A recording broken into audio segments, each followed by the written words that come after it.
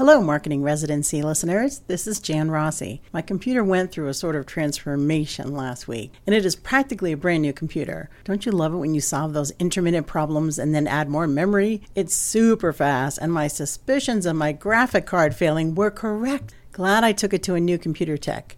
But we uncovered other issues, so I was not able to broadcast for a bit. I tried one day, and I think it was Wednesday, and it sounded like I was in a metal box, and then I forgot my tunes. So on Sunday, today, I take the time now to say thank you for sticking by me. Today, I want to note how many times my clients lean on me for business advice. And they do this with a lot of marketing professionals because you're working on their account. Sometimes it's just a, hey, what do you think about something going on in another part of their business? And at other times it is writing responses to bad reviews. In the situation where we're writing a response to a bad review, I turn into a quiet listener. I let them tell me their side of the problem so that they can air it to someone. And that's me. Then after they send me their first draft response, I see the main point they're making, and I do a rewrite with that main point, soften up the response, always say we are sorry unless the person was terribly mean, and I suggest a softer approach usually. I had a retail business for over 15 years. I learned to get all the facts before speaking. Then be sure to win that customer back with your professional tone and your sincerity, and fix the problem.